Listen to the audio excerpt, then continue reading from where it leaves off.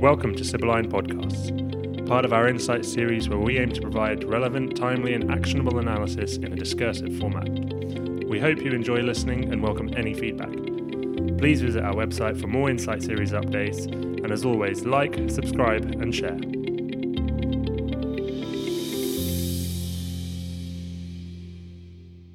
Hi, everybody, and welcome to the latest installment of the Sibylline Insight Series podcast. Today, we're joined by our Europe desk, Liana Semchuk, Hedda Halverson, and Alex Lord, where we'll be discussing climate activism. Thanks, everybody, for joining.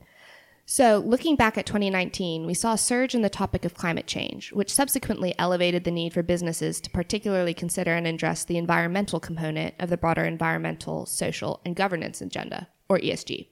So can you talk a bit about the events of 2019 pertaining to environmental activism and broadly what we need to be looking out for as we move further into 2020 and beyond?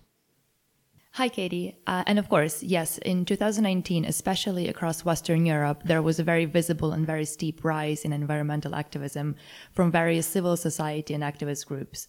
And this unprecedented surge in action seemed to have created a rather permanent trend that we can definitely expect to see more in 2020. We also saw environmental activism become much more mainstream, and it would likely become even more so in 2020 and beyond. Most importantly, perhaps, a surge in this grassroots activism has also forced action from the top, something that we will likely see much more of as we move forward. As other actors in society, such as investors, politicians, regulators, and judicial bodies, begin to slowly respond to the changes in social mood. All of this will continue to bring increased attention to issues pertaining to the broader environmental, social, and governance or simply ESG topics, with environmental component of it being particularly popular topic in 2020. Thanks so much, Liana. Can you briefly elaborate on the concept of ESG and how the aforementioned activism around the climate change topic is helping to facilitate the ESG agenda? Certainly. With regard to what we mean by ESG in particular, is we are referring to a set of standards of a company's operations that socially conscious investors use to screen potential investments. In some ways, it is similar to other popular concepts such as corporate social responsibility and socially responsible investing. The major goal of most of these investing approaches is essentially to do well whilst doing good. ESG investment approach in particular tends to go beyond simple negative screening, meaning a situation where investors omit certain types of firms that have poor environmental ratings or poor practices with regards to human rights from their portfolios, and instead invest in firms that have higher ESG ratings. This concept has been growing fairly rapidly in Europe in particular, and 2019 brought an unprecedented amount of focus, especially on the environmental component of this concept. So there's a fair bit to look out for as we go into 2020, and as we will elaborate on shortly, activism from civil society groups is set to continue and sustain pressure on investors and regulators to take more action. There are also some notable pieces of upcoming legislation, such as the European Green Deal, that we will talk more about as well, but which is essentially set to transform and disrupt the chain of production and consumption in order to achieve the goal of making Europe carbon neutral by 2050, something that will have major implications for various businesses as they prepare for transition. And lastly, a long-term trend to keep in mind is that activism in 2019 drew an increased number of children and young adults, which signals that environmental activism will not only endure and become increasingly more mainstream, but that typical activist strategies are likely to also change in the future and go beyond traditional ways of protesting, such as organizing marches and rallies, for example, and instead to become increasingly more about boycotting commercial and professional relationships with companies that do not have strong ESG credentials, which could pose a long-term financial risk to these organizations. Great, thanks. So quite a bit to look out for moving forward, it sounds like. So moving on to kind of focus on those traditional activist groups. Hedda, can you tell us a bit more about those? Who are some of the main actors and what should companies look out from them in 2020?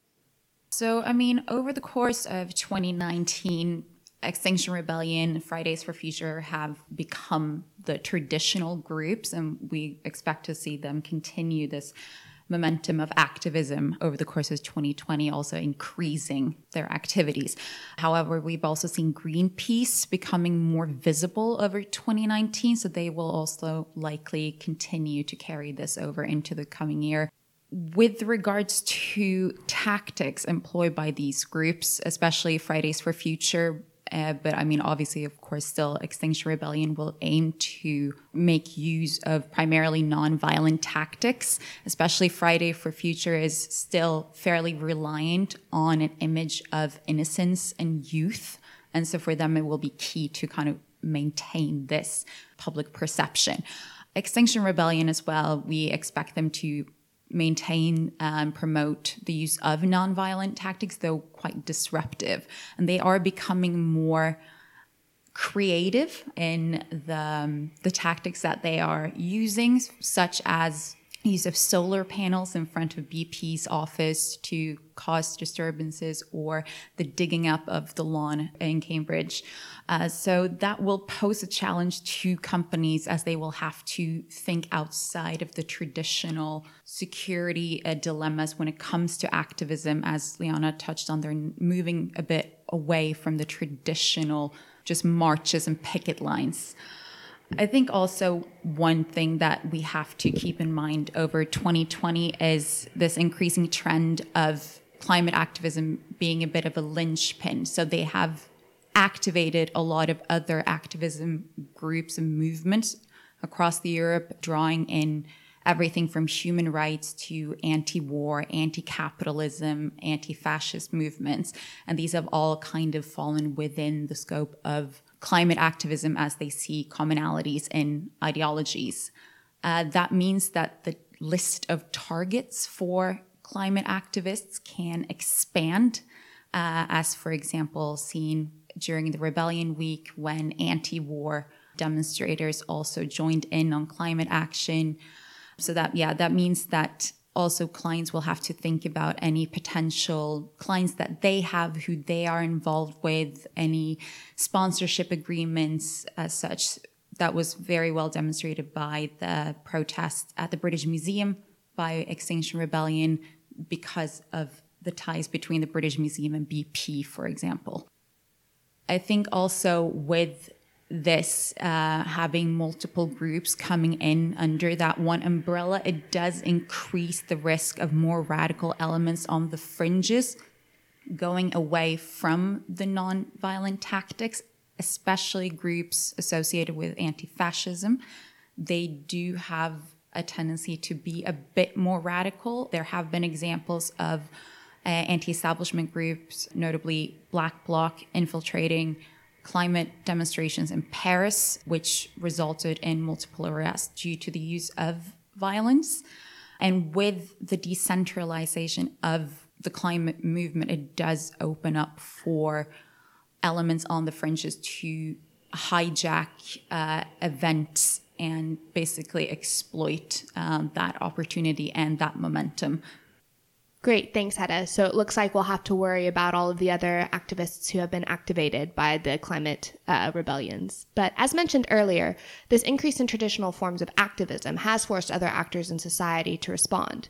So Alex, what can we expect to see from governments and courts? Are they becoming increasingly a part of the trend facilitating an increase in popularity of the ESG agenda? Yes, so as we've mentioned, we saw a big increase in environmental activism in Europe last year, with activist groups seeking more than ever to build on popular awareness of climate change and other environmental issues. This is already having an effect, with governments and political parties facing increased pressure to react and engage with the issues by an increasingly environmentally conscious electorate. For example, during the European parliamentary elections last year, the Greens did very well in Western Europe, particularly in the UK, Ireland and Germany. While this success is certainly not the same everywhere in Europe, Green politics remains mostly peripheral in many Eastern European parliaments, for example. The trend in Northern and Western Europe is nevertheless strong.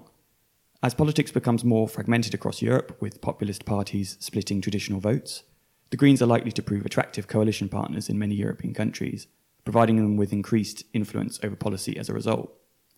For example, only last month, we saw the Greens unexpectedly form a coalition government with the Conservatives in Austria, bringing the Greens into government there for the first time.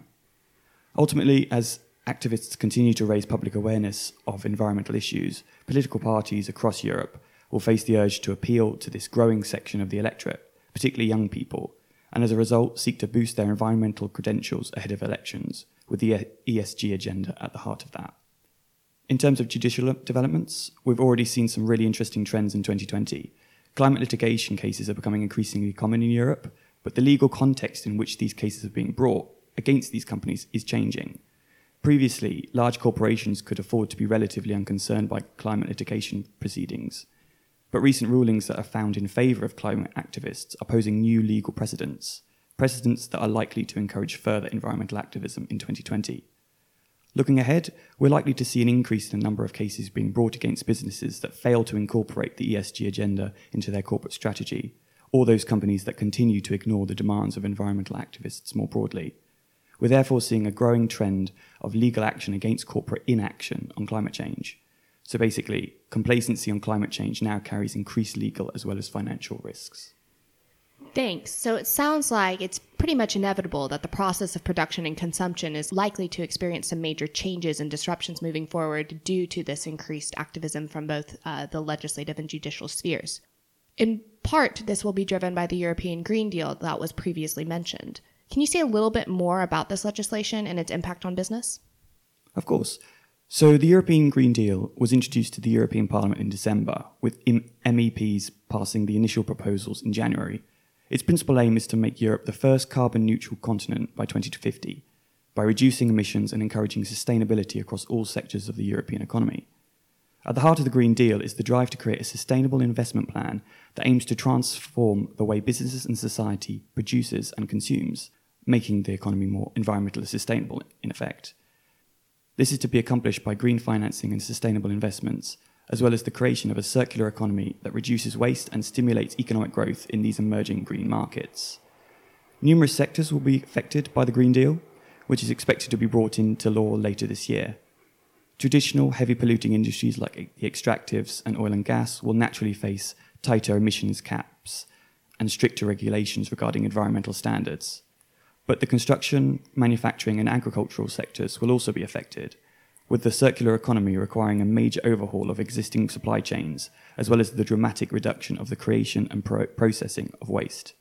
The financial sector will also face increased pressure to divest away from polluting industries as well, which has long been a key demand of environmental activists. The Green Deal ultimately aims to encourage the private sector to embrace the ESG agenda early and pave the way for a more sustainable economy. Great, thanks so much, Alex. So moving back to Liana, what do all of these developments mean for the current operating risk environment across Europe? Can we expect any notable changes in activism and policy environment to take place in the short term? I think, as we have highlighted throughout this discussion, there are a few notable risks for businesses as a result of an increased traction around environmental activism. First, in the short term, in a lead up to the European Green Deal being formally implemented, the risk of continued traditional forms of activism from civil society groups will continue as activists strive to maintain pressure on the public and private sectors and push for change. We will also see a broader pool of industries targeted as activists broaden their focus and target entire supply chains of companies. And as we have mentioned, the pool of activists themselves is broadening, with investors also becoming activists in a way when they deliberately target companies with strong ESG credentials for potential investment, something that is likely to emerge more of a trend slightly further down the line. Second, regulatory risk will inevitably increase moving forward, as we are already seeing with the mentioned upcoming legislative changes, meaning that soon companies will likely be mandated to follow certain procedures, and successful ones are likely to be those that will not only be able to operate in this new environment, but also get ahead of the curve. And lastly, the risk of ignoring or not proactively engaging with environmental concerns will no longer simply be a reputational risk, and instead will become, especially in the long term, a financial risk.